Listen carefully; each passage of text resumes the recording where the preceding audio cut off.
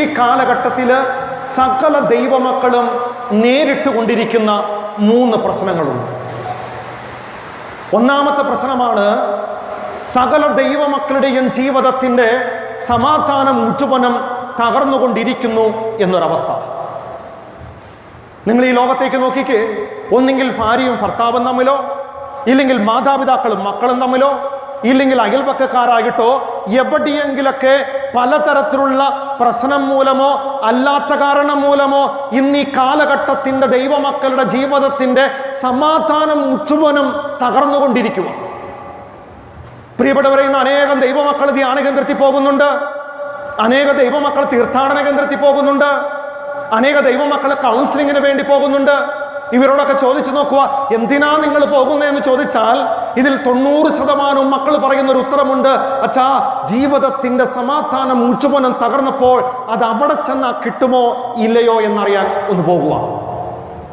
നേരെ മറുസൈഡ് ചിന്തിച്ച് അനേകം മക്കൾ കള്ളിഷാപ്പിനെ കെട്ടിപ്പിടിക്കുന്നു, അനേകം മക്കൾ ബ്രാൻഡിയെ കെട്ടിപ്പിടിക്കുന്നു, അനേകം മക്കൾ ജഡിക സുഖങ്ങളെ കെട്ടിപ്പിടിക്കുന്നു. പ്രിയപ്പെട്ടവരെ, ഈ പാപ ലോക സുഖത്തിൽ മുഴുകിക്കിടക്കുന്ന ഈ മക്കളോട് ചോദിക്കുക, എന്തിനാ ഇതിനെ കെട്ടിപ്പിടിച്ചിരിക്കുന്നത് എന്ന് ചോദിച്ചാൽ ഇവർ നൽകുന്നൊരു ഉത്തരമുണ്ട്, അച്ഛാ, ജീവിതത്തിന്റെ സമാധാനം മുഴുവനും തകർന്നപ്പോൾ ഇത് അവിടെ ചെന്നാൽ കിട്ടുമോ ഇല്ലയോ എന്നറിയാൻ പോകുക. എന്ന് വെച്ചാൽ നന്മ ചെയ്യുന്നവരും തിന്മ ചെയ്യുന്നവരും പ്രാർത്ഥിക്കുന്നവരും ലോകസുഖത്തിൽ മുഴുകിക്കിടക്കുന്നവരും ഇന്ന് ലോകത്തോട് വിളിച്ചു പറയുന്ന ഒരു വലിയ സത്യമാണ്, ജീവിതത്തിന്റെ സമാധാനം മുഴുവനും തകർന്നു എന്ന സത്യം. Praise the Lord. പറഞ്ഞേ ഹല്ലേലൂയ. സത്യോടെ പറഞ്ഞേ ഹല്ലേലൂയ. രണ്ടാമത്, ഈ കാലഘട്ടത്തില് മനുഷ്യൻ നേരിടുന്ന പ്രശ്നമാണ്, മനുഷ്യൻ പോലും അറിയാതെ മനുഷ്യന്റെ ജീവിതത്തിന്റെ വിശുദ്ധി മുഴുവനും തകർന്നുകൊണ്ടിരിക്കുന്നു എന്നൊരവസ്ഥ. നോക്കിക്കേ പ്രിയപ്പെട്ടവരെ, ഏതൊക്കെ രീതിയിലാണ് വിശുദ്ധി തകരുന്നേ? മദ്യം, മയക്കുമരുന്ന്, പുകവലി, സ്വയംഭോഗം, സ്വവർഗഭോഗം, വ്യഭിചാരം, മോശമായ സൈറ്റുകൾ കാണുന്നതിലൂടെ, മോശമായ കാര്യങ്ങൾ സംസാരിക്കുന്നതിലൂടെ, കേൾക്കുന്നതിലൂടെ മനുഷ്യൻ പോലും ആഗ്രഹിക്കാതെ മനുഷ്യന്റെ ജീവിതത്തിന്റെ വിശുദ്ധി തകരുകയാണ്. മൂന്നാമത്, ഈ കാലഘട്ടത്തിൽ മനുഷ്യൻ നേരിടുന്ന പ്രശ്നമാണ്, എന്തുമാത്രം പ്രാർത്ഥിച്ചിട്ടും എന്തുമാത്രം ബലിയർപ്പിച്ചിട്ടും മനുഷ്യന്റെ പ്രാർത്ഥനയ്ക്ക് ഒരു ഉത്തരം കിട്ടുന്നില്ല, ഒരനുഭവം കിട്ടുന്നില്ല.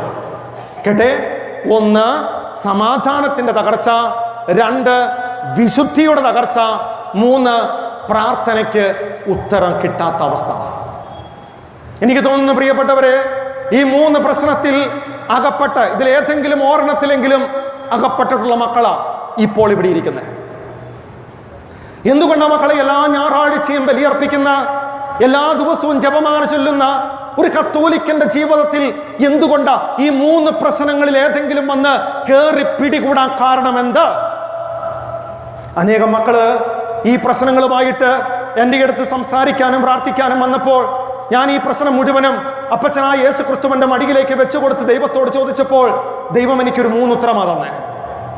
ദൈവം തന്ന ഒന്നാമത്തെ ഉത്തരം, ഈ കാലഘട്ടത്തിന്റെ മക്കൾക്ക് ദൈവഹിതം നിറവേറ്റാനോ ദൈവത്തിന്റെ ഇഷ്ടം നിറവേറ്റാനോ മാത്രം സമയമില്ല, താല്പര്യമില്ല. 2, ദൈവിക കാര്യങ്ങൾ മുഴുവനും ഈ കാലഘട്ടത്തിന്റെ മക്കൾ നിസാരമായിട്ടും ചടങ്ങായിട്ടും ചെയ്യാൻ തുടങ്ങി. ഏതൊക്കെ മക്കളെ?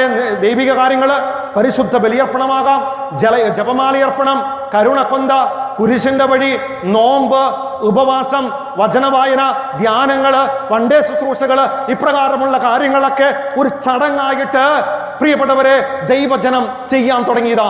രണ്ടാമത്തെ കാര്യം പറയുന്നത്.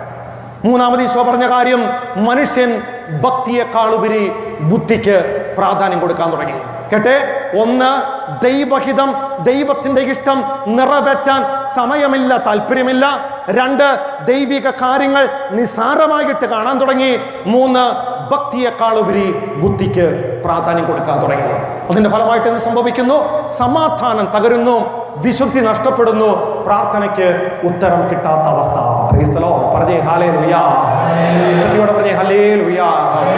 ഇതിലെ ഒന്നാമത്തെ കാര്യം മാത്രം ഒന്ന് പരിശോധിക്കാൻ ഇന്ന് ആഗ്രഹിക്കുക.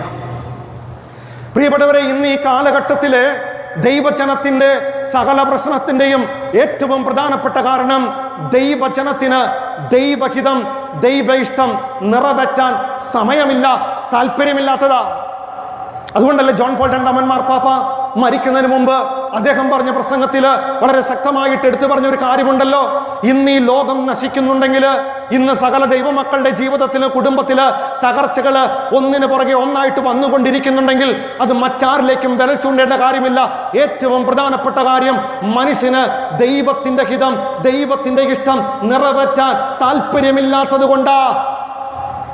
അതുകൊണ്ടല്ലേ വിശ്വാസത്തിന്റെ പിതാവ് എന്നറിയപ്പെടുന്ന ബെനഡിക്ട് 16 മാർപ്പാപ്പ ലോകത്തോട് വിളിച്ചു പറഞ്ഞു, ഈ കാലഘട്ടത്തില് കത്തോലിക്കന്റെ വിശ്വാസം ക്ഷയിച്ചുകൊണ്ടിരിക്കാനുള്ള കാരണം അവന് ദൈവത്തിന്റെ ഇഷ്ടം, ദൈവത്തിന്റെ ആഗ്രഹം നടപ്പാക്കാൻ താല്പര്യമില്ലാഞ്ഞിട്ടാ. അതുകൊണ്ടല്ലേ കരുണയുടെ പിതാവ് എന്നറിയപ്പെടുന്ന ഫ്രാൻസിസ് മാർപ്പാപ്പ ലോകത്തോട് വിളിച്ചു പറഞ്ഞു, ലോകത്തില് മനുഷ്യന് പാപത്തിന്റെ സുഖം പറ്റി ജീവിച്ചു കൊണ്ടിരിക്കാൻ കാരണം അവന് ദൈവഹിതം, ദൈവത്തിന്റെ ആഗ്രഹം ചെയ്യാനായിട്ട് സമയമില്ലാത്തത് കൊണ്ടാ. ശരിയല്ലേ പ്രിയപ്പെട്ടവരെ? നമ്മുടെ ജീവിതം ഒന്ന് പരിശോധിച്ച് നോക്കിക്കേ. നമുക്ക് സമയമുണ്ട്. എന്തിനാ സമയമുള്ളേ? നമുക്ക് നമ്മുടെ ജീവിതത്തിൽ ഭക്ഷണം ഉണ്ടാക്കാൻ സമയമുണ്ട്, ഉറങ്ങുവാൻ സമയമുണ്ട്, വിരുന്നിന് പോകാൻ സമയമുണ്ട്, മറ്റു കാര്യങ്ങൾ മേടിക്കാൻ സമയമുണ്ട്, വാട്സപ്പ് നോക്കാൻ സമയമുണ്ട്, ഫേസ്ബുക്ക് നോക്കാൻ സമയമുണ്ട്. നിന്റെ ജീവിതത്തിൽ ഏതൊക്കെ കാര്യങ്ങൾ നിനക്ക് നേടിയെടുക്കണമോ അത് മുഴുവനും നേടിയെടുക്കാൻ ഈ കാലഘട്ടത്തിന്റെ മുഴുവനും മക്കൾക്ക് സമയമുണ്ട്. പക്ഷെ എത്ര മക്കള് ദിവസത്തിലെ ഏതെങ്കിലും ഒരു പ്രവൃത്തി ദൈവഹിതപ്രകാരം, ദൈവത്തിന്റെ ഇഷ്ടപ്രകാരം ചെയ്യുന്ന എത്ര കത്തോലിക്കർ ഇന്ന് നമ്മുടെ ഈ ഇടവക ദേവാലയത്തിലുണ്ട്?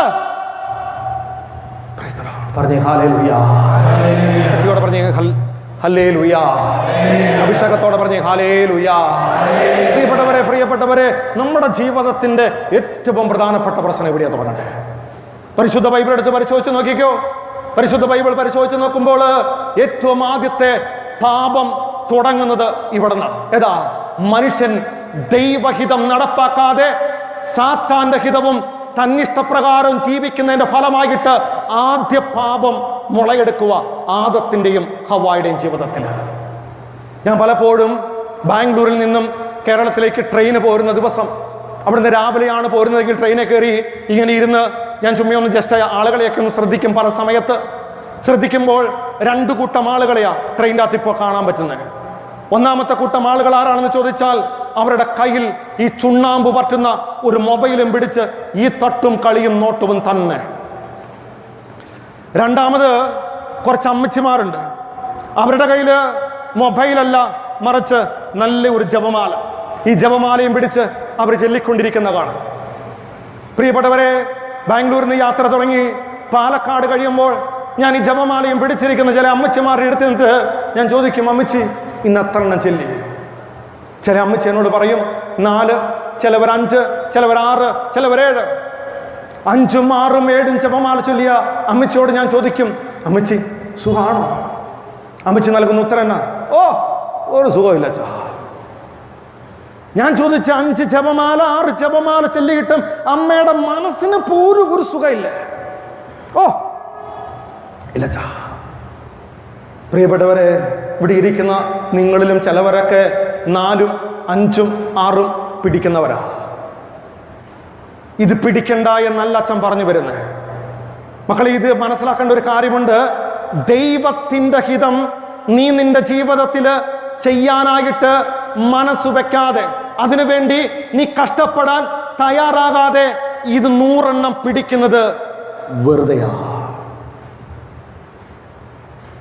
എന്തിനാ ഇത് പിടിക്കുന്നത്? എന്റെ കൊച്ചിന് IELTS, എന്റെ ചേട്ടന്റെ മദ്യപാനം മാറണം, എന്റെ കുടുംബത്തിലെ പ്രശ്നം മാറണം. മക്കളെ, നീ നിന്റെ ജീവിതത്തിൽ ദൈവത്തിന്റെ ഹിതം നടപ്പാക്കാനുള്ള കൃപയ്ക്ക് വേണ്ടി ഇത് പിടിച്ചാൽ അവിടെ മാറ്റം. പ്രശ്നപരിഹാരത്തിന് മാത്രം നീ നിന്റെ ജീവിതത്തിൽ തന്നിഷ്ടപ്രകാരം ജീവിക്കുകയും ദൈവഹിതം നിറവേറ്റാതെ, നീ നിന്റെ ജീവിതത്തിൽ ദൈവത്തിന്റെ ഹിതം നിറവേറ്റാതെ ഓരോ കാര്യങ്ങളും ചെയ്തു കൂട്ടിയിട്ട് പ്രശ്നപരിഹാരത്തിന് മാത്രം ഇതെത്ര പിടിച്ചാലും ഞാൻ അതിന് കൊടുക്കുന്ന പേര് വെറും ചടങ്ങ്. ഇത് പിടിക്കണ്ട എന്നല്ല മക്കളെ ഞാൻ ഇന്ന് പ്രസംഗിക്കുന്നുണ്ടെങ്കിൽ ഇത് മുറുകെ പിടിച്ചത് കൊണ്ടാ. ഞാനിവിടെ വൈദികനായിട്ട് നിൽക്കുന്നുണ്ടെങ്കിൽ അത് പരിശുദ്ധ ബലിയർപ്പണം വേണ്ട. ഈ പരിശുദ്ധ ബലിയെയും ഈ ജപമാലയും കെട്ടിപ്പിടിച്ചുകൊണ്ട് തന്നെ ഞാൻ പറയുവാ, മക്കളെ, ഇത് ചെല്ലണ്ട എന്നോ ബലിയർപ്പിക്കണ്ട എന്നല്ല ഞാൻ പറയുന്നേ. മറിച്ച് മനസ്സിലാക്കേണ്ട ഒരു പ്രധാനപ്പെട്ട കാര്യം, മക്കളെ, ദൈവത്തിന്റെ ഹിതം, ദൈവത്തിന്റെ ഇഷ്ടം നമ്മൾ നടപ്പാക്കാൻ പരിശ്രമിക്കാതെ, നമ്മൾ ചെയ്യാനായിട്ട് നോക്കാതെ ഇത് മാത്രം പിടിച്ചിട്ട് കാര്യമില്ല. പറഞ്ഞേ ഹല്ലേലൂയാ. പറഞ്ഞേ ഹല്ലേലൂയാ. അതുകൊണ്ടല്ലേ വചനം ഇപ്രകാരം പഠിപ്പിക്കുന്നു. കർത്താവേ, മത്തായിയുടെ സുവിശേഷം 7-21 വചനം പഠിപ്പിക്കുന്ന കാര്യം എന്താ? കർത്താവേ, കർത്താവേ എന്ന് വിളിക്കുന്നവനല്ല, മറിച്ച് എൻ്റെ സ്വർഗസ്ഥനായ പിതാവിന്റെ ഇഷ്ടം നിറവേറ്റുന്നവനാണ് സ്വർഗരാജ്യത്തിൽ പ്രവേശിക്കുക.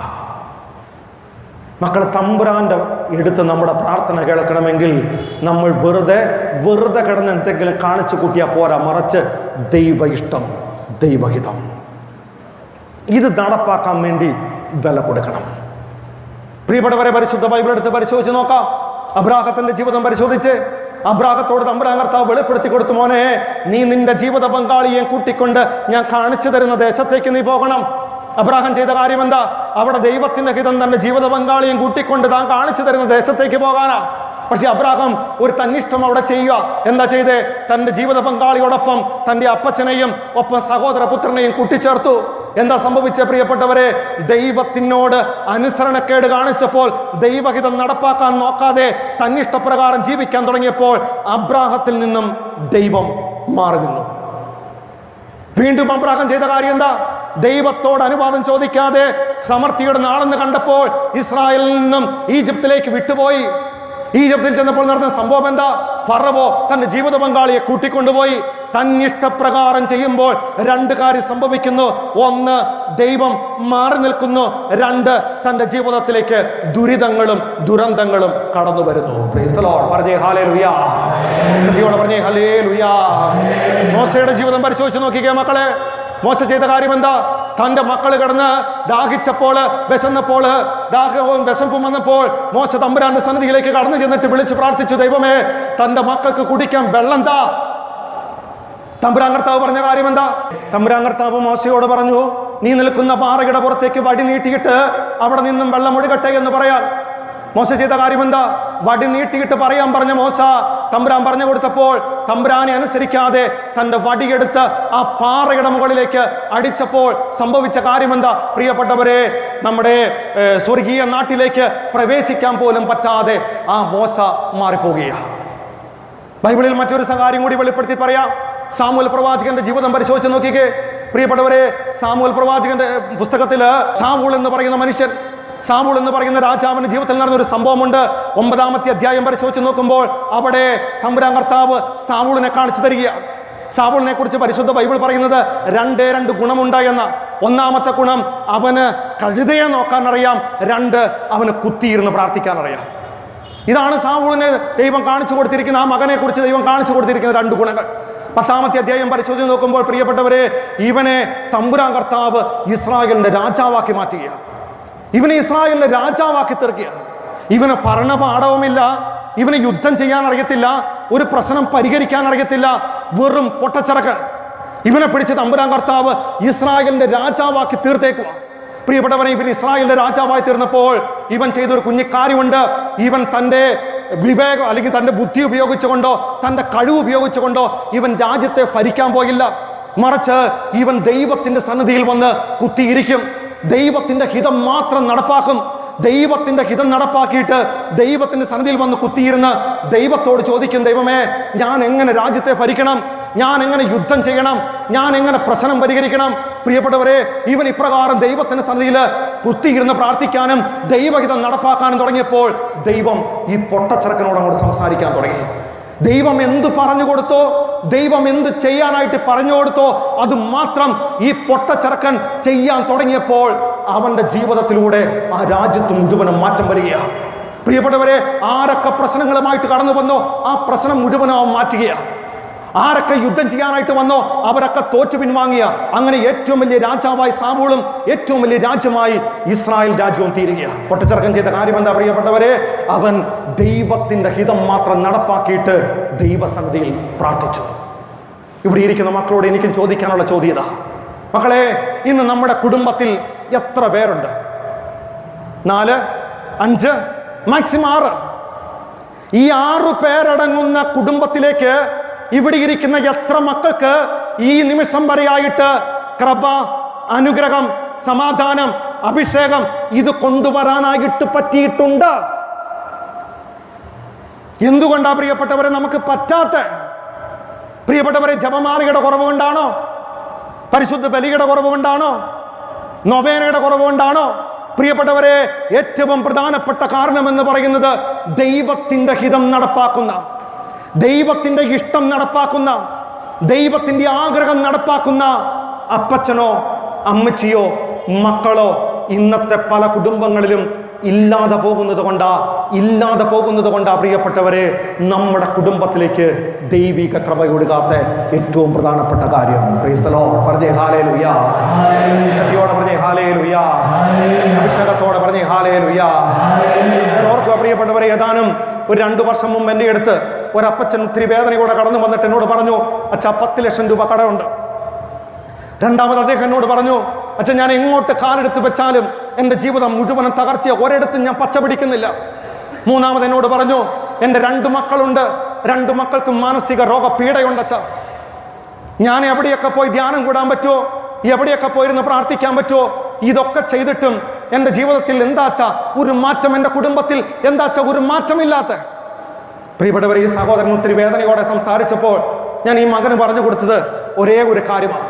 ഒത്തിരി പ്രാർത്ഥനയുടെ കാര്യം പറഞ്ഞു കൊടുത്തില്ല, ഒത്തിരിയേറെ ഇന്ന കാര്യം ചെയ്യണം, ഇന്ന ദിവസം ഇത്ര ദിവസം ഇങ്ങനെ ഒന്നും ഞാൻ പറഞ്ഞു കൊടുത്തില്ല. മറിച്ച് ഞാൻ ഈ വ്യക്തിക്ക് പറഞ്ഞു കൊടുത്ത ഒരു കുഞ്ഞിക്കാര്യം ഇത്ര മാത്രമേ ഉള്ളൂ.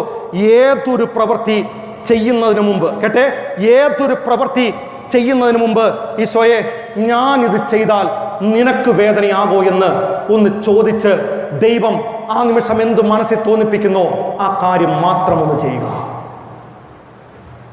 പ്രിയപ്പെട്ട ദൈവമക്കളെ, ഇത് മാത്രം ചെയ്യാനായിട്ട് പറഞ്ഞു കൊടുത്തു. അതിനുശേഷം ഞാൻ ഈ മകനെ ഒരു ധ്യാനത്തിന് പറഞ്ഞു വിട്ടു.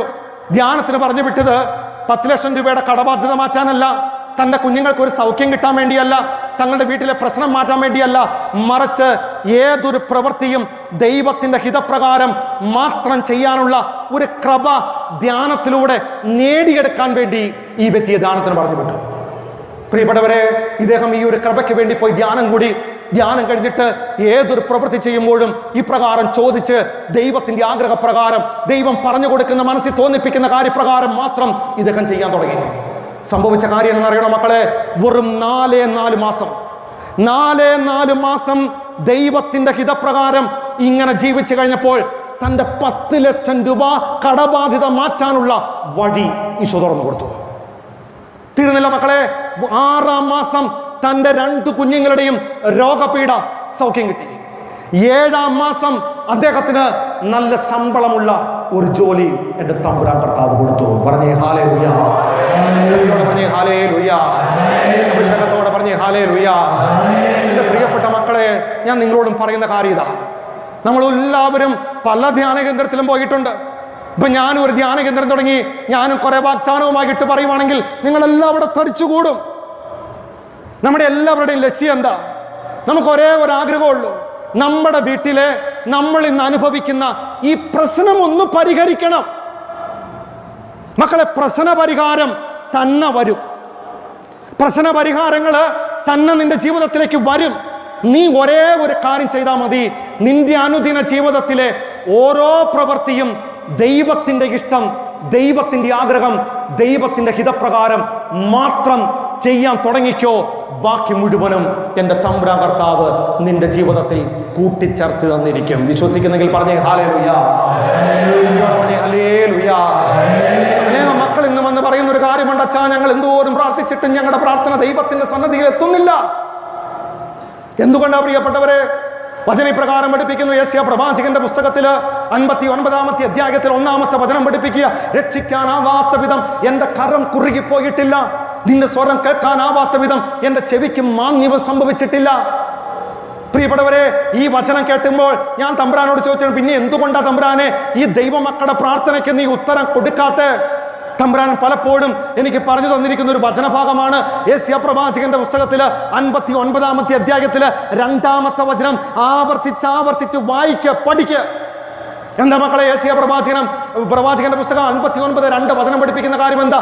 നിന്റെ പാപങ്ങൾ, കേട്ടെ, നിന്റെ പാപങ്ങൾ നിന്നിൽ നിന്ന് എന്നെ അകറ്റിയിരിക്കുന്നു, നിന്റെ അകൃത്യങ്ങൾ നിന്നിൽ നിന്ന് എന്റെ മുഖം ഞാൻ മറച്ചിരിക്കുന്നു, അതുകൊണ്ട് നിന്റെ പ്രാർത്ഥന ഞാൻ കേൾക്കുന്നില്ല. Praise the Lord. പറഞ്ഞേ ഹല്ലേലൂയ. പറഞ്ഞേ ഹല്ലേലൂയ. എന്തുകൊണ്ടാ മക്കളെ നമ്മുടെ പ്രാർത്ഥന കേൾക്കാത്ത എന്ന് വെച്ചാല് ദൈവഹിതം ആര് നിറവേറ്റാതെ തന്നിഷ്ടപ്രകാരം ആര് ജീവിക്കാൻ തുടങ്ങിക്കോ അവിടെയാ പാപം മുളയെടുക്കുന്നേ. കത്തോലിക്ക സഭയുടെ മതബോധന ഗ്രന്ഥത്തില് 3 കാര്യങ്ങൾ പറയുന്നുണ്ട്, കേട്ടെ, 3 കാര്യങ്ങൾ പറയുന്നുണ്ട്.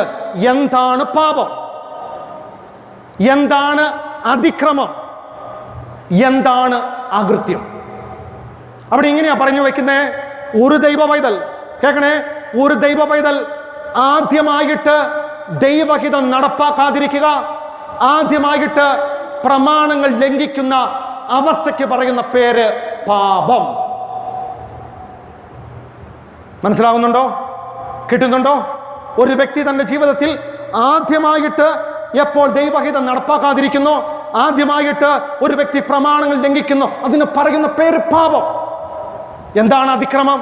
അതിക്രമം എന്ന് വെച്ചാൽ ഒരു ദൈവ പൈതൽ ഒരു കാര്യം തെറ്റാണ്, പാപമാണ് എന്നറിഞ്ഞിട്ടും അത് ആവർത്തിച്ച് ചെയ്യുന്നതിന് പറയുന്ന പേര് അതിക്രമം.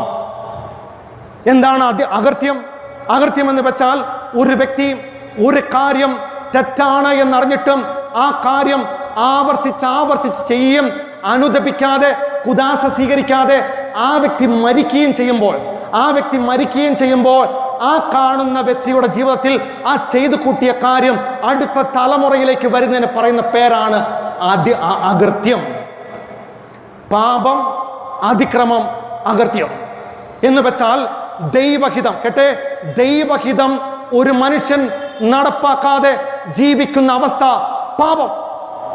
വചനം പഠിപ്പിക്കുന്നു, നിന്റെ പാപമാണ് നിന്നിൽ നിന്ന് എന്റെ മുഖം മറച്ചിരിക്കാൻ കാരണം, ഒപ്പം നിന്റെ അകൃത്യമാണ് നിന്നിൽ നിന്ന് എന്നെ അകറ്റിയിരിക്കാൻ കാരണം. Praise the Lord. പറഞ്ഞേ ഹല്ലേലൂയ.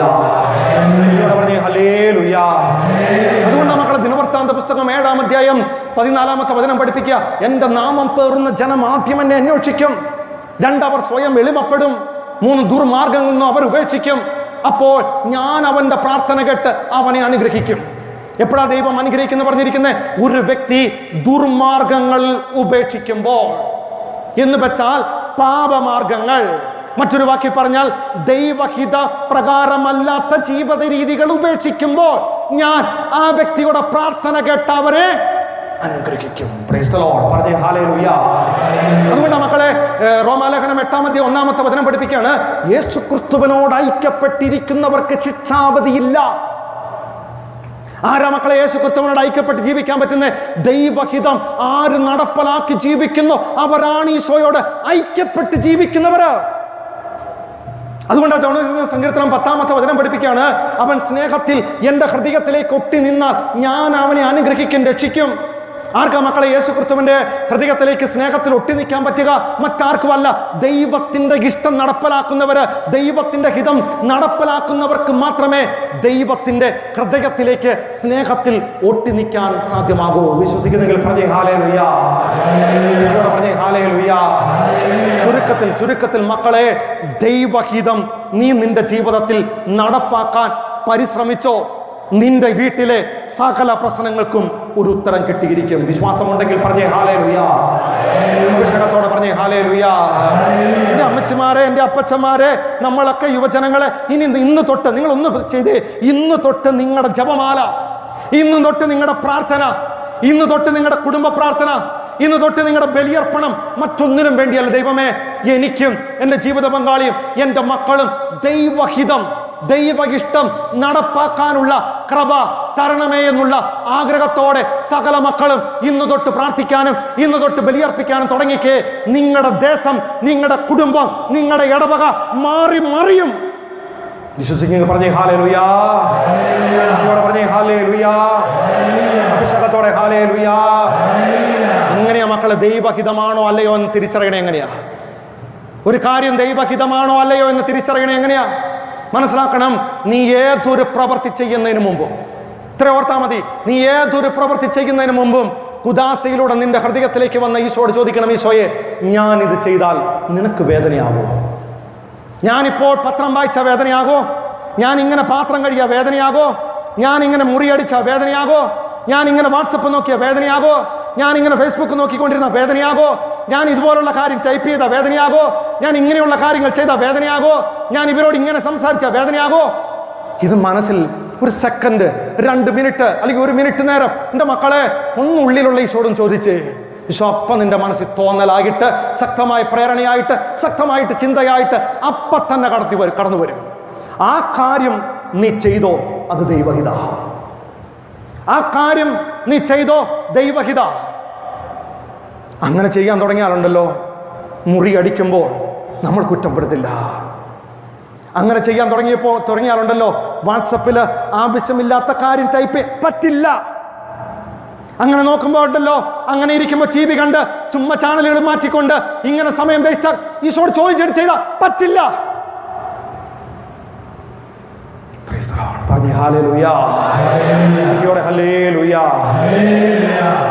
മാറണം മക്കളെ, മാറണം. ഇതിലെ കേട്ട് ഇതിലെ വിട്ട് നമ്മൾ പിന്നെ അടുത്ത മാസം വന്നിരുന്നിട്ട് വീണ്ടും ഇത് തന്നെ പോയിക്കൊണ്ടിരിക്കും. അടുത്ത മാസം ഒരു വൈദികൻ ഇവിടെ വന്ന് ദൈവത്തിന്റെ വചനം പങ്കുവെക്കുന്നിടം വരെ അച്ഛൻ ഈ പറഞ്ഞു തന്ന കാര്യം ഒന്ന് ജീവിക്കാനുള്ള കൃപ മേടിച്ച് ചെയ്യാൻ തുടങ്ങിക്കേ. ഒറ്റ മാസം കൊണ്ട് നിന്റെ വീട്, നിന്റെ ഇടവക, നിന്റെ ദേശം മാറുന്ന കാണാം. ഇത്രയും മക്കൾ മതിയെന്നേ. അച്ഛൻ വലിയ ജനക്കൂട്ടമൊന്നും അച്ഛൻ പ്രതീക്ഷിച്ചിട്ടൊന്നുമല്ല ബാംഗ്ലൂരിൽ നിന്ന് ഇങ്ങോട്ട് വന്നേ. എനിക്ക് 10 എണ്ണത്തിനെ കിട്ടിയാൽ മതി. എനിക്ക് വെറും 10 എണ്ണത്തിനെ കിട്ടിയാൽ മതി. 10 എണ്ണത്തിൽ ഈ 10 എണ്ണത്തിൽ ഒരു 5 എണ്ണമെങ്കിലും ഇപ്രകാരം ഒന്ന് ജീവിക്കാൻ തുടങ്ങിയാൽ അവരിലൂടെ മാറ്റാൻ പറ്റും നമുക്ക് നമ്മുടെ ചാലക്കുടിയെ. വിശ്വസിക്കുന്നെങ്കിൽ പറഞ്ഞേ ഹല്ലേലൂയ. കുറച്ച് നാളുകൾക്ക്, കുറച്ച് മാസങ്ങൾക്ക്, വർഷങ്ങൾക്ക് മുമ്പ് എൻ്റെ അടുത്തൊരു ചേട്ടൻ വന്ന് വേദനയോടെ പറഞ്ഞൊരു കാര്യമുണ്ടച്ചാ, ഒരു കേസ് നടക്കുക. ഈ കേസിൽ എനിക്ക് 1 കോടി രൂപ കിട്ടാനുണ്ട്. അച്ഛാ, എന്ത് ചെയ്താൽ ഈ കേസിന് അനുകൂലമായി എനിക്ക് അനുകൂലമായിട്ടൊരു വിധി വരുന്നില്ല. ഞാൻ ഇദ്ദേഹത്തിൻ്റെ കേസിനെ കുറിച്ച് ചോദിച്ചപ്പോൾ അദ്ദേഹം എന്നോടും വേദനയോടും കണ്ണീരോടെയും കുറേ കാര്യങ്ങൾ പറഞ്ഞു. എനിക്കും തോന്നി ഇദ്ദേഹത്തിന് അനുകൂലമായിട്ട് വിധി വരേണ്ട കേസാണല്ലോ ഇതെന്നെ മാറിപ്പോണേ. അപ്പം ഞാൻ ഇദ്ദേഹത്തിൻ്റെ പ്രാർത്ഥനാ ജീവിതത്തെക്കുറിച്ച് ചോദിച്ചു. അദ്ദേഹം എന്നോട് പറഞ്ഞു, അച്ഛാ, എല്ലാ ഞായറാഴ്ചയും ഞാൻ ബലിയർപ്പണം നടത്താറുണ്ട്. അത് 8 വർഷമായിട്ട് നടത്തുന്നതാ. ഞാൻ ഇന്നു വരെ മുടക്കം വരുത്തിയിട്ടില്ല.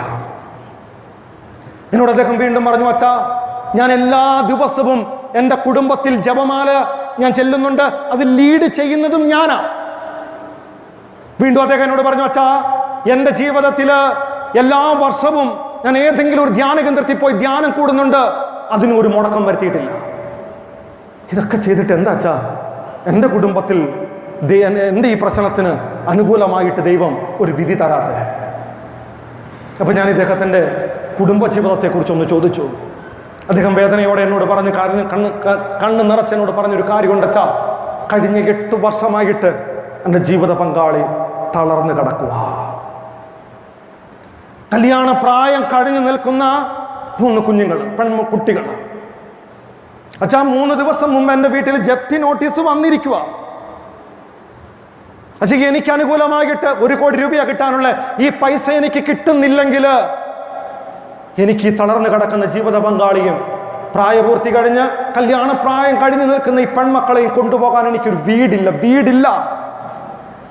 അദ്ദേഹത്തിൻ്റെ കണ്ണ് നിറഞ്ഞൊഴുകിയപ്പോൾ എനിക്ക് ഒത്തിരി സങ്കടം തോന്നി. ഞാൻ പറഞ്ഞു, നമുക്കിരുന്ന് സ്തുതിച്ച് പ്രാർത്ഥിക്കാമെന്ന് പറഞ്ഞ് സ്തുതിച്ച് പ്രാർത്ഥിച്ചുകൊണ്ടിരുന്നപ്പോൾ തമ്പുരാൻ കർത്താവ് ഒരു മെസ്സേജ് തന്നു, ഒരു കാര്യം ചോദിക്കാൻ. ഞാൻ ആ കാര്യം ചോദിച്ചപ്പോൾ അദ്ദേഹം ഒത്തിരി വേദനയോടുകൂടി എന്നോട് പങ്കുവെച്ചൊരു കുഞ്ഞിക്കാരിത. അച്ഛാ, കഴിഞ്ഞ 7 വർഷമായിട്ട് എൻ്റെ ജീവിത പങ്കാളി തളർന്ന് കിടക്കുന്നതിൻ്റെ ഫലമായിട്ട് ഞാൻ എൻ്റെ മൂത്ത കുഞ്ഞിനെയാ മോശമായ കാര്യത്തിന് ഉപയോഗിക്കുന്നത്. ഇവിടെ ഇരിക്കുന്ന നിങ്ങളുടെയൊക്കെ മനസ്സിൽ ഇത്തിരി വേദന ചിലപ്പോൾ വന്നു കാണും. നമ്മളൊക്കെ പല വ്യക്തികളും ഇപ്പം മനസ്സിലൊരു വിധി അപ്പച്ചനെ കുറിച്ച് നടത്തിയിട്ടുണ്ടാകും. ഞാൻ നിങ്ങളോട് ഒന്ന് ചോദിക്കുക അപ്പച്ചൻ്റെ കാര്യം. മക്കളെ, അപ്പച്ചൻ്റെ ഒരു സൈഡ് എങ്ങനെയാ? നമ്മളെ പോലെ ക്ലിയറാ? എല്ലാ ദിവസവും ജപമാല, എല്ലാ ഞായറാഴ്ചയും ബലി, എല്ലാ വർഷവും ധ്യാനം, നമ്മളെ പോലെ ക്ലിയറാ. എന്നാൽ അപ്പച്ചൻ്റെ മറു സൈഡോ? ഒരപ്പന് ചെയ്യാൻ പറ്റാവുന്ന ഏറ്റവും മാരകവും മ്ലേച്ഛവുമായ പാപം. ഇനി ഞാനൊരു ചോദ്യം നിങ്ങളോട് ഒന്ന് ചോദിക്കുക. മക്കളെ, ഈ അപ്പച്ചനിൽ നിന്നും വ്യത്യസ്തമാണോ നമ്മുടെയൊക്കെ ജീവിതം? നമ്മുടെയൊക്കെ ജീവിതം അത് ഇവിടുത്തെ അപ്പച്ചന്മാരോട് തന്നെ ചോദിക്കുക. അപ്പച്ചൻ, ഞായറാഴ്ച നീ ദേവാലയത്തിൽ പോയി ബലിയർപ്പിക്കാറുണ്ട്. ജീവനുള്ള യേശു ക്രിസ്തുവിനെ അധരം നീട്ടി ഹൃദയത്തിലേക്ക് സ്വീകരിച്ച് നീ വീട്ടിലേക്ക് പോകാറുണ്ട്. വീട്ടിൽ ചെന്ന് മണിക്കൂർ കഴിഞ്ഞപ്പോൾ നിന്റെ ഹൃദയത്തിലേക്ക് കടന്നു വന്ന ആ യേശു ക്രിസ്തുവിനെ ഏറ്റവും കൂടുതൽ വേദനിപ്പിക്കുന്ന, ദുഃഖിപ്പിക്കുന്ന, കരയിപ്പിക്കുന്ന, നിർവീര്യമാക്കുന്ന മദ്യമെന്ന് പറയുന്ന പാപത്തെ കയറി കെട്ടിപ്പിടിച്ചാണ് നീ ജീവിക്കുന്നതെങ്കിൽ നീയും ആ ചേട്ടനും തമ്മിൽ ഈ തമ്പുരാന്റെ സന്ധിയിൽ എന്തൊട്ട് വ്യത്യാസമുള്ള? സ്ത്രീകളെ, നമ്മൾ ഞായറാഴ്ച പള്ളി വരാറുണ്ട്. യോഗ്യതയുണ്ടോ ഇല്ലയോ എന്നറിയത്തില്ല, നമ്മൾ നാവ് നീട്ടിയിരിക്കും. ജീവനുള്ള യേശു ക്രിസ്തുവിനെ അധരം നീട്ടി ഹൃദയത്തിൽ സ്വീകരിച്ച് ഈ പള്ളിയിൽ നിന്നും കുർബാന കഴിഞ്ഞ് പുറത്തേക്ക് ഇറങ്ങുമ്പോൾ ആഴ്ചകളായി, ദിവസങ്ങളായി, മാസങ്ങളായിട്ട് മിണ്ടാതിരിക്കുന്ന ഒരു വ്യക്തിയെ കണ്ടപ്പോൾ ആ വ്യക്തിയുമായിട്ട് രമ്യപ്പെടാൻ മനസ്സ് വയ്ക്കാതെ മുഖം മാറ്റിക്കൊണ്ട് തിരിച്ച് വീട്ടിലേക്ക് പോയാൽ, മക്കളെ, നീയും ആ ചേട്ടനും തമ്മിൽ തമ്പുരാന്റെ സന്ധിയിൽ എന്തൊട്ട് വ്യത്യാസമുള്ള?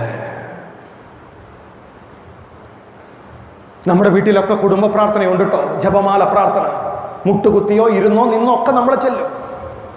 മറു സൈഡിൽ കാണപ്പെട്ട ദൈവമായ മാതാപിതാക്കളെ വേദനിപ്പിച്ച് അവരുടെ കണ്ണീര് വീഴ്ത്തി അവരുടെ ചങ്ക് പൊള്ളിപ്പിക്കുന്ന കാര്യങ്ങളാണ് നീ നിന്റെ വീട്ടിൽ മാതാപിതാക്കളോട് ചെയ്യുന്നതെങ്കിൽ നീയും ആ ചേട്ടനും തമ്മിൽ എന്റെ തമ്പുരാന്റെ സന്ധിയിൽ എന്തൊട്ട് വ്യത്യാസ മക്കളെ ഉള്ള? നമ്മൾ വൺഡേ ശുശ്രൂഷയ്ക്ക് പലയിടത്തും പോകാറുണ്ട്. നമ്മൾ പലപ്പോഴും ഒത്തിരിയേറെ സ്തുതിച്ച് പ്രാർത്ഥിക്കാറുണ്ട്, ബൈബിൾ വായിക്കാറുണ്ട്. മറു സൈഡില് ഏതൊക്കെ ജഡിക അഭിലാഷത്തിന്റെ പിന്നാലെ, ഏതൊക്കെ ജഡിക സുഖത്തിന്റെ പിന്നാലെ, ഏതൊക്കെ ജഡിക കാഴ്ചകളുടെ പിന്നാലെ നിന്റെ മനസ്സ് നീ കൊണ്ടുപോകുന്നുണ്ടെങ്കിൽ എന്റെ കുഞ്ഞെ, നീയും ആ വ്യക്തിയും തമ്മിൽ എന്റെ തമ്പുരാന്റെ സന്നിധിയിൽ എന്തൊട്ട് വ്യത്യാസമുള്ള? നമ്മളൊക്കെ ഞായറാഴ്ച പള്ളി വരുമ്പോൾ സ്തോത്രക്കാഴ്ച ദശാംശം ഇടാറുണ്ട്, നല്ലതാ. മറു സൈഡില് തിങ്കളാഴ്ച തൊട്ട് ശനിയാഴ്ച വരെ ഏതൊക്കെ വെട്ടിപ്പും തട്ടിപ്പും നടത്തി പണം ഉണ്ടാക്കാൻ പറ്റുമോ അപ്രകാരം ഉണ്ടാക്കുന്ന ഒരു വ്യക്തിയാണ് നീയെങ്കിൽ നീയും ആ ചേട്ടനും തമ്മിൽ എന്റെ തമ്പുരാന്റെ സന്നിധിയിൽ എന്തൊട്ട് വ്യത്യാസമുണ്ട്? മക്കളെ, ഇങ്ങനെയുള്ളവരെ എന്റെ തമ്പുരാൻ കർത്താവ് വിളിക്കുന്ന ഒരു പേരുണ്ട്. അച്ഛനും പച്ചയ്ക്കൊന്ന് വിളിക്കുവാട്ടോ. മത്തായിയുടെ സുവിശേഷം 23-ാമത്തെ അധ്യായം. മത്തായി 23 വചന പ്രകാരം പഠിപ്പിക്കുകയാണ്, കപട ഭക്തരെ, കപടനാട്ടിക്കാരാ. വചനം ചേർത്ത് പഠിപ്പിക്കുന്നു, കപടനാട്ടിക്കാരായ ഫരിസയരെ, സദുക്കാരെ, നിങ്ങൾക്ക് ദുരിതം. നിങ്ങൾ വെള്ളയടിച്ച കുഴിമാടങ്ങളാ. നിങ്ങളുടെ പുറം ശുദ്ധമാ, അകമോ ചിഞ്ഞനാറുകയാ. വീണ്ടും വചനം പഠിപ്പിക്കുന്നു, കപടനാട്ടിക്കാരായ ഫരിസയരെ, സദുക്കാരെ, നിങ്ങൾക്ക് ദുരിതം. നിങ്ങൾ ഭക്ഷണ പാനീയങ്ങളുടെ പാത്രത്തിന്റെ പുറം മാത്രം ശുദ്ധമാക്കി, അകമോ ചിഞ്ഞനാറുകയാ. ഇങ്ങോട്ട് നോക്കിക്കേ, ഞാനിപ്പോൾ നിങ്ങളെ നോക്കുമ്പോൾ ഉണ്ടല്ലോ, എല്ലാവരുടെയും പുറം ശുദ്ധ, എല്ലാവരുടെയും പുറം ശുദ്ധ എന്ന് വെച്ച നല്ല വസ്ത്രമാക്കിയിട്ട് നല്ല മിടുക്കനും മിടുക്കിയായിട്ടാണ് വന്നിരിക്കുന്നത്. ചിലവരുണ്ട് കേട്ടോ, വികാരിയച്ഛൻ്റെയൊക്കെ തൊട്ടടുത്ത ആളുകളാ, പ്രിയപ്പെട്ടവരാ, കാറ്റഗിസം പഠിപ്പിച്ചുകൊണ്ടിരിക്കുന്ന മക്കളാ, സമൂഹത്തിൽ നല്ല പേരും പെരുമയുള്ള മക്കളാ. മക്കളെ, നമ്മുടെ എല്ലാവരുടെയും സകലരുടെയും പുറം പുറം ശുദ്ധ. പക്ഷെ ഇവിടെ എങ്ങനെയാ? ഇവിടെ എങ്ങനെയാ മക്കളെ? ഹൃദയം ശുദ്ധമാക്കാതെ പുറം മാത്രം ശുദ്ധമാക്കി ഹൃദയത്തിൽ പാപത്തിന്റെ വ്രണവും വെച്ചുകൊണ്ടിരിക്കുന്നവരെ ദൈവം വിളിക്കുന്ന പേര് കാപട്യം, കപടഭക്തി. കാപട്യം, കപടഭക്തി. നമ്മൾ ജപമാല ചൊല്ലാനായിട്ട് വൈകുന്നേരം കുടുംബത്തിൽ മുട്ടുകുത്തുന്ന സമയത്ത് ആവശ്യങ്ങൾക്ക് വേണ്ടി പ്രാർത്ഥിക്കുന്നതിന് മുമ്പ് ഈശോ പറയുന്ന ഒരു കുഞ്ഞിക്കാര്യമുണ്ട്, കുഞ്ഞെ, നിന്റെ കാപട്യത്തിന്റെ മുഖം മൂടി ഒന്ന് അടിച്ചു വെച്ചിട്ട് ഒന്ന് എളിമപ്പെട്ട് അനുജപിച്ച് പരിശുദ്ധ ബലിയർപ്പിക്കാൻ ദേവാലയത്തിൽ വന്ന് മുട്ടുകുത്തിയിട്ട് നമ്മൾ കരം കെട്ടി നിൽക്കുന്ന സമയത്ത് അപ്പം പറയുന്ന ഒരു കാര്യമുണ്ട്. നിന്റെ ചങ്കിന്റെ ഉള്ളിലേക്ക് നോക്കി അപ്പം പറയുന്ന കാര്യം, കുഞ്ഞെ കാപട്യത്തിന്റെ മുഖം മൂടി ഒന്ന് മാറ്റിവെച്ചിട്ട് ഒന്ന് അനുദപിച്ച്. പ്രിയപ്പെട്ടവരെ, പരിശുദ്ധ ബൈബിൾ എടുത്ത് പരിശോധിച്ച് നോക്കുമ്പോൾ തമ്പുരാൻ ഏറ്റവും കൂടുതൽ പ്രാധാന്യം കൊടുക്കുന്ന ഒരു മേഖലയുണ്ട്. അത് മറ്റൊന്നുമല്ല, മനുഷ്യന്റെ ഹൃദയം. ഹൃദയം ഹൃദയം അതുകൊണ്ടല്ലേ വചനപ്രകാരം പഠിപ്പിക്കുന്നു, മത്തായി സുവിശേഷം 5-ാമത്തെ 8-ാമത്തെ വചനം പഠിപ്പിക്കുക, ഹൃദയത്തിൽ ശുദ്ധിയുള്ളവർ ഭാഗ്യവാന്മാർ, എന്തെന്നാൽ അവർ ദൈവത്തെ കാണും. അതുകൊണ്ട് മത്തായി സുവിശേഷം 15-ാമത്തെ 18-ാമത്തെ വചനം പഠിപ്പിക്കുന്നു, സകല പാപങ്ങളും മുളയെടുക്കുന്നത് മനുഷ്യന്റെ ഹൃദയത്തിൽ നിന്ന്. ദുഷ്ചിന്ത, പരസംഗം, മോഷണം, വ്യഭിചാരം, കള്ളസത്യം, കള്ളസാക്ഷ്യം, പരദൂഷണം, സകല തിന്മകളും മുളയെടുക്കുന്നത് മനുഷ്യന്റെ ഹൃദയത്തിൽ നിന്നാണ്. ഹൃദയമാണ് ശുദ്ധമാക്കണ്ടേ. അതുകൊണ്ട് ജോയൽ പ്രവാചകന്റെ പുസ്തകം 2-ാമത്തെ 12-ാമത്തെ വചനം പഠിപ്പിക്കുന്നു, കുഞ്ഞെ നിന്റെ വസ്ത്രമല്ല കീറേണ്ട, മറിച്ച് നിന്റെ ഹൃദയമാണ്. അതുകൊണ്ട് സാമുവേൽ പ്രവാചകന്റെ പുസ്തകം 16-ാമത്തെ 7-ാമത്തെ വചനം പഠിപ്പിക്കുന്നു, കുഞ്ഞേ മനുഷ്യൻ ബാഹ്യരൂപത്തിൽ മാത്രം ശ്രദ്ധിക്കുന്നു, കർത്താവാകട്ടെ നിന്റെ ഹൃദയഭാവത്തിലും. അതുകൊണ്ട് ജെറമ്യാ പ്രവാചകന്റെ പുസ്തകം 17-ാമത്തെ 9-ാമത്തെ വചനം പഠിപ്പിക്കുന്നു, ഹൃദയം മറ്റെന്തിനേക്കാളും കാപട്യമുള്ളതാണ്, ശോചനീയമാണ്, നീ സ്വയം ശുദ്ധീകരിക്കുക. അതുകൊണ്ട് ജോഷുവയുടെ പുസ്തകം 3-ാമത്തെ 5-ാമത്തെ വചനം പഠിപ്പിക്കുന്നു, കുഞ്ഞെ നീ നിന്നെ തന്നെ ഒന്ന് വിശുദ്ധീകരിച്ച് നാളെ നിന്റെ ജീവിതത്തിൽ അപ്പോൾ ദൈവം അത്ഭുതങ്ങൾ പ്രവർത്തിക്കും. അതുകൊണ്ടല്ലേ പത്രോസ് ലേഖനം 1-ാമത്തെ 15-ാമത്തെ വചനം പഠിപ്പിക്കുന്നു, നിന്റെ പിതാവും കർത്താവുമായ ദൈവം പരിശുദ്ധനായിരിക്കുന്ന പോലെ നീ നിന്നെ തന്നെ ഒന്ന് വിശുദ്ധീകരിക്കുക. പ്രിയപ്പെട്ട ദൈവമക്കൾ, അതുകൊണ്ട് തെസ്സലോനിക്ക ലേഖനം 4-ാമത്തെ 5-ാമത്തെ വചനം പഠിപ്പിക്കുന്നു, നിന്റെ ശരീരം വിശുദ്ധവും മാന്യവുമായി കാത്തു സൂക്ഷിക്കുക. കാമവികാരങ്ങൾക്ക് നിങ്ങൾ വിധേയരാകല്ലേ, ലൈംഗികതയിൽ നിങ്ങൾ വഴി പിഴക്കല്ലേ, നിങ്ങളുടെ സഹോദരങ്ങളെ നിങ്ങൾ വഞ്ചിക്കല്ലേ. അപ്രകാരം ചെയ്താൽ അത് പരിശുദ്ധാത്മാവിനെ വേദനിപ്പിക്കുന്ന പാപമാണ്, അശുദ്ധിയിലേക്കല്ല മറിച്ച്. എന്ന് വെച്ചാൽ മക്കളെ കേട്ടെ, നിങ്ങൾ ഹൃദയം ശുദ്ധമാക്കിക്കട്ടെ.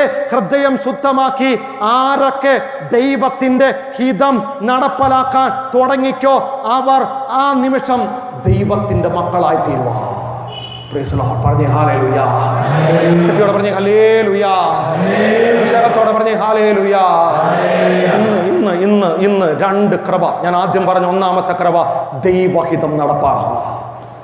2ാമത് ചെയ്യേണ്ട കാര്യം മക്കളെ, കാപട്യത്തിന്റെ മുഖം മൂടി അഴിച്ചിട്ട് നിന്റെ ഹൃദയം ശുദ്ധമാക്കി ഹൃദയത്തില് യേശു ക്രിസ്തുവിന് 1-ാം സ്ഥാനം കൊടുക്കാൻ ഏത് ദൈവ പൈതല്, ഏത് മക്കള് തയ്യാറാകുന്നു അവരെ ദൈവം തൊട്ടിരിക്കും. വിശ്വാസമുണ്ടെങ്കിൽ ഒരുമിച്ചൊന്ന് പറഞ്ഞേ ഹല്ലേലൂയാ. ശക്തിയോടെ പറഞ്ഞേ ഹല്ലേലൂയാ. അഭിഷേകത്തോടെ പറഞ്ഞേ ഹല്ലേലൂയാ. ഈ ഹൃദയം ശുദ്ധമാക്കിയിട്ട് അപ്പന്റെ മാർഗത്തിൽ ജീവിക്കുമ്പോൾ നമ്മൾ ആരായി തീരുക? അപ്പന്റെ മക്കൾ, അപ്പന്റെ കുഞ്ഞ്, അപ്പന്റെ മകൻ, അപ്പന്റെ മകൾ. അപ്പന്റെ മക്കൾ അപ്പാന്നൊന്ന് വിളിച്ച് വിളിപ്പുറത്തുണ്ടെന്ന്. വിളിപ്പുറത്തപ്പം വരും. വിശ്വസിക്കുന്നെങ്കിൽ പറ ഹല്ലേലൂയാ. പറഞ്ഞേ ഹല്ലേലൂയാ. അച്ഛൻ ഇപ്പൊ പറഞ്ഞു തന്നെ പുതിയ നിയമത്തിലെ കാര്യ. പഴയ നിയമത്തിൽ ഒരു കുഞ്ഞു കാര്യം കൂടി പഠിപ്പിക്കുന്നുണ്ട്. പുറപ്പാടിന്റെ പുസ്തകം പരിശോധിച്ച് നോക്കുമ്പോൾ തമ്പുരാൻ കർത്താവ് മോശ പ്രവാചകനെ മലയുടെ മുകളിലേക്ക് കൊണ്ടുപോവുക. മല മുകളിൽ ചെന്നപ്പോൾ മോശ പ്രവാചകന്റെ കയ്യിലേക്ക് 10 പ്രമാണം എടുത്തു കൊടുക്കുക. 10 പ്രമാണം എടുത്തു കൊടുത്തിട്ട് മോശ പ്രവാചകനോട് പറഞ്ഞു, നീ പോയി ഇത് ജനത്തെ പഠിപ്പിക്കണം, അവരോട് ഇത് അനുസരിക്കാൻ പറയണം. ആരിതനുസരിക്കുന്നോ, ആരിത് ജീവിക്കുന്നോ അവർ എൻ്റെ മകൻ, എൻ്റെ മകൾ, എൻ്റെ ജനം. മോശയോട് പറഞ്ഞ കാര്യം കേട്ടോ, നീ ഇത് പോയി ജനത്തെ പഠിപ്പിക്കണം. ഏതാ പഠിപ്പിക്കണ്ടേ? പ്രമാണം. ആരിതനുസരിക്കുന്നോ, ആരിത് ജീവിക്കുന്നോ അവരെൻ്റെ മകൻ, എൻ്റെ മകൾ, എൻ്റെ ജനം. മക്കളെ, ഈ കാണുന്ന മനസ്സിലാക്കണം, ഈ പ്രമാണത്തിന്റെ, ഈ കൽപ്പനയുടെ ഏറ്റവും വലിയ ശക്തി എവിടെയാണ് ഒളിഞ്ഞു കിടക്കുന്ന? ഇതിലെ ശക്തി തിരിച്ചറിയണമെങ്കിൽ നിയമാവർത്തന പുസ്തകം 28-ാമത്തെ അധ്യായം 1 തൊട്ട് 14 വരെയുള്ള വചനം വായിച്ചു നോക്കിക്കേ. അവിടെ 11 വാഗ്ദാനങ്ങളെ കുറിച്ച് പഠിപ്പിക്കുന്നുണ്ട്. പ്രിയപ്പെട്ടവരെ, എന്തൊക്കെയാ പ്രധാനമായിട്ട് മനസ്സിലാക്കണം? ഏത് ദൈവ പൈതല് കർത്താവ് നൽകുന്ന ഈ 10 കൽപ്പനകൾ അനുസരിക്കാൻ തുടങ്ങിക്കോ, അവരുടെ ജീവിതത്തില് 11 വാഗ്ദാനങ്ങൾ, 11 അനുഗ്രഹങ്ങളെ കുറിച്ച് പഠിപ്പിക്കുക. നിങ്ങൾ വീട്ടിൽ ചെല്ലുമ്പോൾ വായിച്ചു നോക്കുക. വീണ്ടും ലേവ്യരുടെ പുസ്തകം 26-ാമത്തെ അധ്യായത്തില് 3 മുതലുള്ള വചനം പരിശോധിച്ച് നോക്കുമ്പോൾ അവിടെയും കാണാൻ പറ്റും 7 വാഗ്ദാനങ്ങൾ.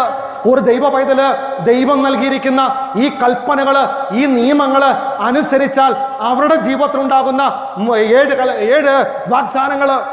അതുപോലെ തന്നെ ജോഷുവയുടെ പുസ്തകം 1-ാമത്തെ അധ്യായത്തില് 8-ാമത്തെ വചനം പരിശോധിച്ച് നോക്കുമ്പോൾ കാണാൻ പറ്റും ആരൊക്കെ നിയമപ്രമാണങ്ങള് തന്റെ നാവിൽ സൂക്ഷിച്ചോ, തന്റെ ഹൃദയത്തിൽ സൂക്ഷിച്ചോ, അവരുടെ ജീവിതത്തിൽ ഉണ്ടാകുന്ന 3 വാഗ്ദാനങ്ങള്. എന്ന് വെച്ചാൽ പ്രിയപ്പെട്ടവരെ, പഴയ നിയമത്തിൽ നമുക്ക് കാണാൻ പറ്റും ഇസ്രായേൽ ജനം എങ്ങോട്ട് പൊക്കോ അവർ കൂട്ടിക്കൊണ്ടു പോകുന്ന ഒരു കാര്യമായിരുന്നു വാഗ്ദാന പേടകം. വാഗ്ദാന പേടകത്തിൻ്റെ അകത്ത് എന്തൊക്കെയോ ഉള്ളേ? 3 കാര്യങ്ങള്. 1 അഹറോന്റെ വടി, 2 സ്വർഗീയ മന്ന, 3 10 പ്രമാണം. എന്ന് വെച്ചാല് ഇന്ന് പരിശുദ്ധ ബലിക്ക് ഒരു ദൈവ പൈതല് എന്തുമാത്രം പ്രാധാന്യം കൊടുക്കുന്നുണ്ടോ അത്രയും പ്രാധാന്യം കൊടുത്തിരുന്ന ഒരു കാര്യമായിരുന്നു ഏത് കാര്യം? 10 പ്രമാണങ്ങൾ അനുസരിക്കുന്ന കാര്യം പഴയ നിയമത്തില്. ഇതിനെക്കുറിച്ച് കുറച്ചുകൂടെ മനസ്സിലാക്കണമെങ്കിൽ പ്രിയപ്പെട്ടവരെ, പഴയ നിയമത്തിൽ 2 രാജാക്കന്മാരെ കുറിച്ച് പഠിപ്പിക്കുന്നുണ്ട്. ഒന്ന് ഹെസക്കിയ, 2 മനാസെ. ഹെസക്കിയയുടെ ജീവിതം പരിശോധിച്ച് പ്രിയപ്പെട്ടവരെ, രാജാവായി തീർന്നപ്പോൾ രാജ്യത്തിന്റെ നിയമങ്ങൾ മുഴുവനും എടുത്തു മാറ്റിയിട്ട് രാജ്യത്തിലെ ദൈവജനത്തോട് പറഞ്ഞു, ഈ രാജ്യത്ത് 10 നിയമങ്ങളേ ഉള്ളൂ, അത് 10 പ്രമാണം. ഇതനുസരിക്കണം, ഇത് ജീവിക്കണം. പ്രിയപ്പെട്ടവരെ, ജനത്തെ കൊണ്ട് ഇത് ചെയ്യിപ്പിക്കാൻ അല്ലെങ്കിൽ അനുസരിപ്പിക്കാൻ തുടങ്ങിയപ്പോൾ നിങ്ങൾക്ക് മനസ്സിലാക്കിക്കോ, ആ രാജ്യം വെച്ചടി വെച്ചടി വെച്ചടി വെച്ചടി ഉയർത്തിയ. എന്നാൽ അദ്ദേഹം മരിച്ചിട്ട് അദ്ദേഹത്തിന് പകരമായിട്ട് രാജാവായ വ്യക്തിയുടെ പേരാണ് മനാസെ. മനാസെ രാജാവായി തീർന്നപ്പോൾ ഈ കാണുന്ന 10 കൽപ്പനകൾ എടുത്തു മാറ്റിയിട്ട് മറ്റുള്ളവരുടെ ഉപദേശപ്രകാരം അവൻ 10 കൽപ്പനകൾ ഉണ്ടാക്കി അവൻ നിക്ഷേപിച്ച് ജനത്തെ പഠിപ്പിക്കാൻ തുടങ്ങിയപ്പോൾ ആ രാജ്യം തകരാൻ തുടങ്ങി, രാജ്യം നശിക്കാൻ തുടങ്ങി. ആ രാജ്യം കൂട്ടക്കുരുതിയിലേക്ക് പോയി, അടിമത്തത്തിലേക്ക് പോയി, ഇല്ലായ്മയിലേക്ക് പോയി. നിങ്ങളിന്ന് മനസ്സിലാക്കിക്കോണേ, ഏതെങ്കിലും കത്തോലിക്ക ദൈവമക്കൾ കുടുംബങ്ങൾ, ഒരു ഇടവക ഇന്ന് നശിക്കുന്നുണ്ടെങ്കിൽ, തകരുന്നുണ്ടെങ്കിൽ, ദേശം നശിക്കുന്നുണ്ടെങ്കിൽ, മക്കളെ പരിശോധിക്ക്. കൽപ്പനയ്ക്ക്, പ്രമാണത്തിന് ദൈവജനം എന്തു വില കൊടുക്കുന്നു എന്ന്. ദൈവജനം എന്തു വില ഇന്ന് കൊടുക്കുന്നു. നമ്മുടെയൊക്കെ ആഗ്രഹം എന്താ മക്കളെ? കൽപ്പന അനുസരിക്കാൻ, പ്രമാണം അനുസരിക്കാൻ നമ്മൾ റെഡിയല്ല. നമ്മുടെ കൊച്ചിന് IELTS കിട്ടിയാൽ മതി. കൽപ്പനയും പ്രമാണവും അനുസരിക്കാൻ നമ്മൾ റെഡിയല്ല, കടബാധ്യത മാറ്റി കിട്ടിയാൽ മതി. കൽപ്പനയും നിയമവും അനുസരിക്കാൻ നമ്മൾ റെഡിയല്ല, നമ്മുടെ രോഗം സുഖപ്പെട്ടാൽ മതി. പ്രോസ്പെരിറ്റിക്ക് വേണ്ടിയുള്ള, ഭൗതിക നേട്ടത്തിന് വേണ്ടിയുള്ള ജീവിതവും പ്രാർത്ഥനയും ധ്യാന കേന്ദ്രങ്ങൾ കയറിയിറക്കം നടക്കുന്നതും മക്കളെ നിർത്താം. സമയം മാറേണ്ട സമയമായി, മാറേണ്ട സമയമായി മക്കളെ. തമ്പുരാന്റെ കുഞ്ഞാകാൻ തമ്പുരാൻ നൽകുന്ന ഏറ്റവും പ്രധാനപ്പെട്ട കാര്യമാണ് ദൈവഹിതം നടപ്പാക്കുക. ഇല്ലെങ്കിൽ അതോടൊപ്പം തന്നെ ഹൃദയം ശുദ്ധമാക്കുക. 3-ാമത്തെ കാര്യം പറയുന്നു, കൽപ്പനകൾ അനുസരിക്കുക. നിങ്ങൾക്കറിയായിരിക്കും, അട്ടപ്പാടി ധ്യാന കേന്ദ്രത്തിൽ ഡാമിയൻ സ്റ്റെയിൻ എന്ന് പറയുന്ന ഒരു ബ്രദർ ഒരു 3 വർഷം മുമ്പ് കടന്നു വന്നു. അദ്ദേഹത്തിന് ദൈവം കൊടുത്തിരിക്കുന്ന ഒരു അത്ഭുത കൃപയാണ് തളർവാദ രോഗികളെ സുഖപ്പെടുത്താനുള്ള കൃപ. അദ്ദേഹം വരുന്നു എന്നറിഞ്ഞപ്പോൾ ഏകദേശം ഒരു 10-30ഓളം തളർവാദ രോഗികളെയാണ് അവിടുത്തെ മെയിൻ ഹാളിലെ സ്റ്റേജിന്റെ മുന്നിൽ കൊണ്ടു കിടത്തിയത്. ബ്രദർ പ്രസംഗിക്കാനായിട്ട് സ്റ്റേജിലേക്ക് കയറിയിട്ട് ആദ്യം ദൈവജനത്തെ കൊണ്ടൊന്ന് സ്തുതിപ്പിച്ചു, യേശുനാമം വിളിപ്പിച്ചു. അതിനുശേഷം അദ്ദേഹം തന്റെ കരം ഉയർത്തിപ്പിടിച്ചിട്ട് യേശുവിന്റെ നാമത്തിന്റെ ശക്തിയാൽ അദ്ദേഹം ഒരു ബന്ധന പ്രാർത്ഥനയും കൂടി നടത്തി, ഒരു വിശുദ്ധ കുരിശാൽ മുദ്ര ചെയ്തു. കഴിഞ്ഞപ്പോൾ നിങ്ങൾ കണ്ടിട്ടുണ്ടായിരിക്കാം, ചിലവർ പങ്കെടുത്തിട്ടുണ്ടായിരിക്കാം. മക്കളെ, അതിൽ കിടന്ന ഒരു 10-25 എണ്ണം പടപടപടാന്ന് പറഞ്ഞുകൊണ്ട് ചാടി എഴുന്നേറ്റു. ഇത് കണ്ടപ്പോൾ വർഷങ്ങളായിട്ട് തളർന്ന് കിടക്കുന്ന വ്യക്തി ചാടി എഴുന്നേറ്റ് നിൽക്കണ കണ്ടപ്പോൾ കൂട്ടക്കരച്ചില അവിടെ കണ്ടേ. അദ്ദേഹം ശുശ്രൂഷ കഴിഞ്ഞ് ഇറങ്ങി വന്നപ്പോൾ വൈദികരായ ഞങ്ങള് അദ്ദേഹത്തോട് ചോദ്യം ചോദിച്ചു, ബ്രദർ ഇതെങ്ങനെ? അദ്ദേഹം പറഞ്ഞൊരു കുഞ്ഞിക്കാരിതാ, അച്ഛാ ഞാൻ വെറും ഒരു ക്രിസ്ത്യാനിയായിട്ടല്ല ജീവിക്കുന്നത്. അദ്ദേഹം പറഞ്ഞ 3 കാര്യങ്ങൾ ഇതാ. ഒന്നച്ഛാ, ഓരോ നിമിഷത്തിലും ദൈവഹിതം നടപ്പാക്കി മാത്രം ജീവിക്കുന്ന വ്യക്തിയാണ് ഞാൻ. 2 അച്ഛാ, എൻ്റെ ഹൃദയത്തില് ഒരിത്തിരി മാലിന്യം പോലും കയറാതിരിക്കാൻ എപ്പോഴും ശ്രദ്ധാലുവായിരിക്കുന്ന വ്യക്തിയാണ് ഞാൻ. 3, എൻ്റെ അപ്പൻ തന്ന ഒരു 10 പ്രമാണം ഉണ്ടല്ലോ, അത് ജീവിതത്തിൽ അണുവിട ഞാൻ മാറാതിരിക്കാൻ അത് പാലിച്ചുകൊണ്ടിരിക്കുന്ന വ്യക്തിയാ. ഞാൻ അങ്ങനെ ജീവിച്ചിട്ട് എൻ്റെ അപ്പന്റെ നാമം ഒന്ന് വിളിച്ച് ഈ മക്കൾക്ക് വേണ്ടി കരമുയർത്തിയാൽ അവിടെ അപ്പൻ ഇറങ്ങി വരുവച്ച. പറഞ്ഞേ ഹല്ലേലൂയ. ശക്തിയോടെ പറഞ്ഞേ ഹല്ലേലൂയ. ഉത്സാഹത്തോടെ പറഞ്ഞേ ഹല്ലേലൂയ. യൂറോപ്പിൽ പോയി നോക്കിക്കേ മക്കളെ, 94, 95, 96% കത്തോലിക്കരും മാത്രം ഉണ്ടായിരുന്ന രാജ്യങ്ങളിലെ പള്ളികൾ പലതും പൂട്ടപ്പെട്ടു, പലതും ഇല്ലാതായി. എന്തുകൊണ്ട്? പലരും പല കാരണങ്ങളും പറഞ്ഞു വെക്കാറുണ്ട്. പക്ഷെ എനിക്ക് തോന്നിയ ഒരു കാര്യം ഞാൻ പങ്കുവെക്കുക മക്കളെ. അവിടെ 95, 96, 97% കത്തോലിക്കരുണ്ട്. പക്ഷേ ദൈവത്തിന്റെ മകൻ, ദൈവത്തിന്റെ മകൾ, ദൈവത്തിന്റെ ജനമായ മക്കൾ ആ ദേശത്ത് കുറവാ. കേരളത്തിൽ എന്തുണ്ട്? ഏറ്റവും കൂടുതൽ വൈദികരുള്ള നാട് ഏതാ? കേരളം. ഏറ്റവും കൂടുതൽ സമർപ്പിതരുള്ള നാട് കേരളം. ഏറ്റവും കൂടുതൽ ക്രിസ്ത്യാനികൾ പെരുകുന്ന നാട് കേരളം. പക്ഷേ കേരളത്തിലുമുണ്ട് മക്കളെ ധാരാളം ക്രിസ്ത്യാനി. ചാലക്കുടിയിലുണ്ട് മക്കളെ ധാരാളം ക്രിസ്ത്യാനി. പക്ഷേ ദൈവത്തിന്റെ മകൻ, ദൈവത്തിന്റെ മകൾ, ദൈവത്തിന്റെ കുഞ്ഞായ എത്ര ക്രിസ്ത്യാനികൾ ഈ ദേശത്തുണ്ട്? ക്രിസ്ത്യാനിയാകാൻ എളുപ്പ, ക്രിസ്തുവിന്റെ കുഞ്ഞാകാൻ വില കൊടുക്കണം. പറഞ്ഞേ ഹല്ലേലൂയ. ജീവനോടെ പറഞ്ഞേ ഹല്ലേലൂയ. മക്കളെ, ഞാൻ വീണ്ടും പറയുക, കേട്ടിരുന്നിട്ട് പോകാനുള്ള കാര്യമല്ല അച്ഛൻ ഈ പറയണേ. കേട്ടിരുന്നിട്ട് പോകാനുള്ള കാര്യമല്ല അച്ഛൻ ഈ പങ്കുവെക്കണേ. അച്ഛൻ പറഞ്ഞ 3 കാര്യം ഒന്ന് ജീവിക്കാൻ തുടങ്ങിക്കേ. അപ്പന്റെ മക്കളാ.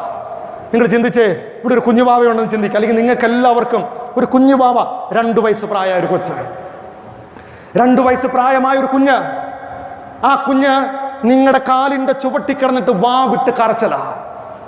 ഒരു 2 മിനിറ്റ് ആയിട്ട് കരച്ചില. മക്കളെ, നിങ്ങൾ എന്ത് ചെയ്യും? കാല് മടക്കി ആ കൊച്ചിനോട്ട് ഒരു തൊഴി വെച്ച് കൊടുക്കോ? അതെയോ നിങ്ങളുടെ സ്വന്തം കുഞ്ഞിന് നിങ്ങൾ ചങ്കോട് ചേർത്ത് വെച്ച് ഉമ്മ കൊടുക്കോ? നല്ലൊരു അപ്പനും അമ്മയും ചെയ്യുന്ന കാര്യം എന്തായിരിക്കും?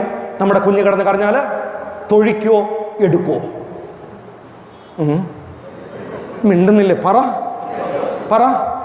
എടുക്കും. നിങ്ങൾ ചിന്തിച്ചേ പ്രിയപ്പെട്ടവരെ, നിങ്ങൾ അല്ലെങ്കിൽ ഇന്ന് നിങ്ങൾ ഈ ശുശ്രൂഷ കഴിഞ്ഞ് വീട്ടിലേക്ക് പോകുന്ന വഴിക്ക് ഒരു വീട്ടിൽ നിന്നും ഒരു കുഞ്ഞുവാവ കരച്ചില. നിങ്ങൾ ഓടി ആ വീട്ടിലേക്ക് കയറി ചെന്ന് ആ കുഞ്ഞുവാവേനെ എടുക്കോ? അത് പതുക്കെ അങ്ങോട്ട് പോകുമോ? ആ വീട്ടിൽ അപ്പനും അമ്മയുണ്ട്, ആ വീട്ടിലെ കൊച്ചാണ് കിടന്ന് കറിയണേ. നിങ്ങൾ ഓടിക്കയറി ആ കുഞ്ഞുവാവേനെ എടുക്കാൻ കയറുമോ? അതെയോ നിങ്ങൾ അങ്ങോട്ട് നിങ്ങളുടെ വീട്ടിലേക്ക് പോവോ? എന്തായിരിക്കും ചെയ്യുന്നത്? നിങ്ങൾ വീട്ടിലേക്ക് പോകുള്ളൂ, നിങ്ങളുടെ കുഞ്ഞല്ല. എടുത്താൽ പിന്നെ വേറെ നാളെ വല്ലതും കേൾക്കാം. നിങ്ങളുടെ കുഞ്ഞ് നിന്റെ ചുവട്ടിക്കിടന്ന്, കാലിന്റെ ചുവട്ടിക്കിടന്ന് കരഞ്ഞാൽ എടുക്കും. നാട്ടുകാരുടെ കുഞ്ഞ് നാട്ടുകാരുടെ വീട്ടിൽ കിടന്ന് കരഞ്ഞാലൊന്നും നമ്മൾ പെട്ടെന്നൊന്നും ഓടിപ്പോയി എടുക്കില്ല. മക്കളെ, മനസ്സിലാക്കിക്കേ. നീ എത്ര നാളായി ഈ കാലിന്റെ ചുവട്ടിക്കിടന്ന് കരയുന്നതാ? ഈ അപ്പൻ എടുത്തോ?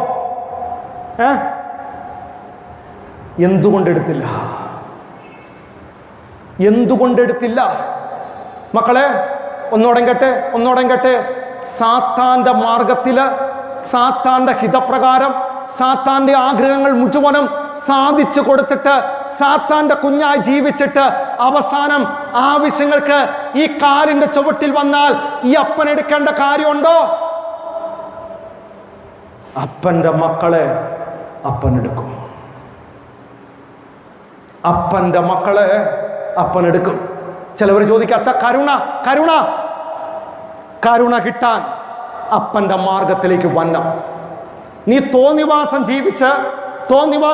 ജീവിച്ചു കൂട്ടിയിട്ട് അവസാനം അതിൽ നിന്ന് മാറാനും റെഡിയല്ല, കരുണ വേണോ താനും. നടക്കില്ല മക്കളെ ഈ പരിപാടി.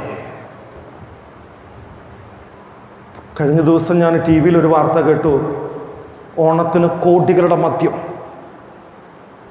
ഏറ്റവും കൂടുതൽ അത് ഉപയോഗിച്ച നാട് ചാലക്കുടി, ഇരിങ്ങാലക്കുട, ഭാഗമെന്നാണ് പറയുന്നത്. 2 വള്ളത്തെ കാല് കുത്തിയിട്ട് ഇല്ല. തിരിയണം, മാറണം. പ്രോസ്പെരിറ്റിയോ ഭൗതിക നേട്ടം അല്ല അല്ല അല്ല മക്കളെ. നമ്മുടെ പ്രധാനപ്പെട്ട കാര്യം അപ്പൻ്റെ മക്കളാവുക. അപ്പൻ്റെ കുഞ്ഞായിട്ട് അപ്പനെ വിളിച്ചോ, വിളിപ്പുറത്ത് അപ്പൻ വന്നിരിക്കും.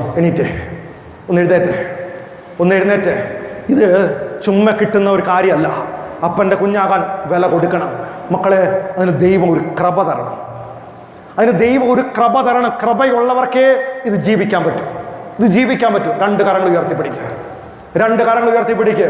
ഒരാളുടെ രോഗം സുഖപ്പെടാനോ, ഒരു പ്രശ്നം പരിഹരിക്കാനോ, ഒരു ബന്ധനാടിയാനോ, ഒരാളുടെ ഇതൊന്നും നമ്മുടെ നിയോഗമല്ല. നമുക്കൊരൊറ്റ ആഗ്രഹം, ഒറ്റ പ്രാർത്ഥനകൾ. ദൈവമേ, നിന്റെ ഹിതം നടപ്പാക്കാൻ, നിന്റെ കുഞ്ഞായി ജീവിക്കാൻ, ഒരു വിശുദ്ധമുള്ള ഹൃദയം സ്വന്തമാക്കാൻ, എനിക്ക് എൻ്റെ പ്രമാണങ്ങൾ, നീ തന്ന പ്രമാണങ്ങൾ അനുസരിക്കാൻ അപ്പാ എനിക്കൊരു കൃപ അപ്പാ. ഈ മകനും മകളുമായി ജീവിക്കാനുള്ള കൃപ എനിക്കൊന്ന് തരണമേ എന്നുള്ള ആഗ്രഹത്തോടെ ചങ്കുപൊട്ടി ഒരു 10 പേരുകൾ കേൾക്കത്തക്ക ശബ്ദത്തിൽ ആ ഒരു കൃപയ്ക്ക് വേണ്ടി വില കൊടുത്ത് ചങ്കുപൊട്ടി ഒന്ന് സ്തുതിച്ചേ. ഹല്ലേലൂയ.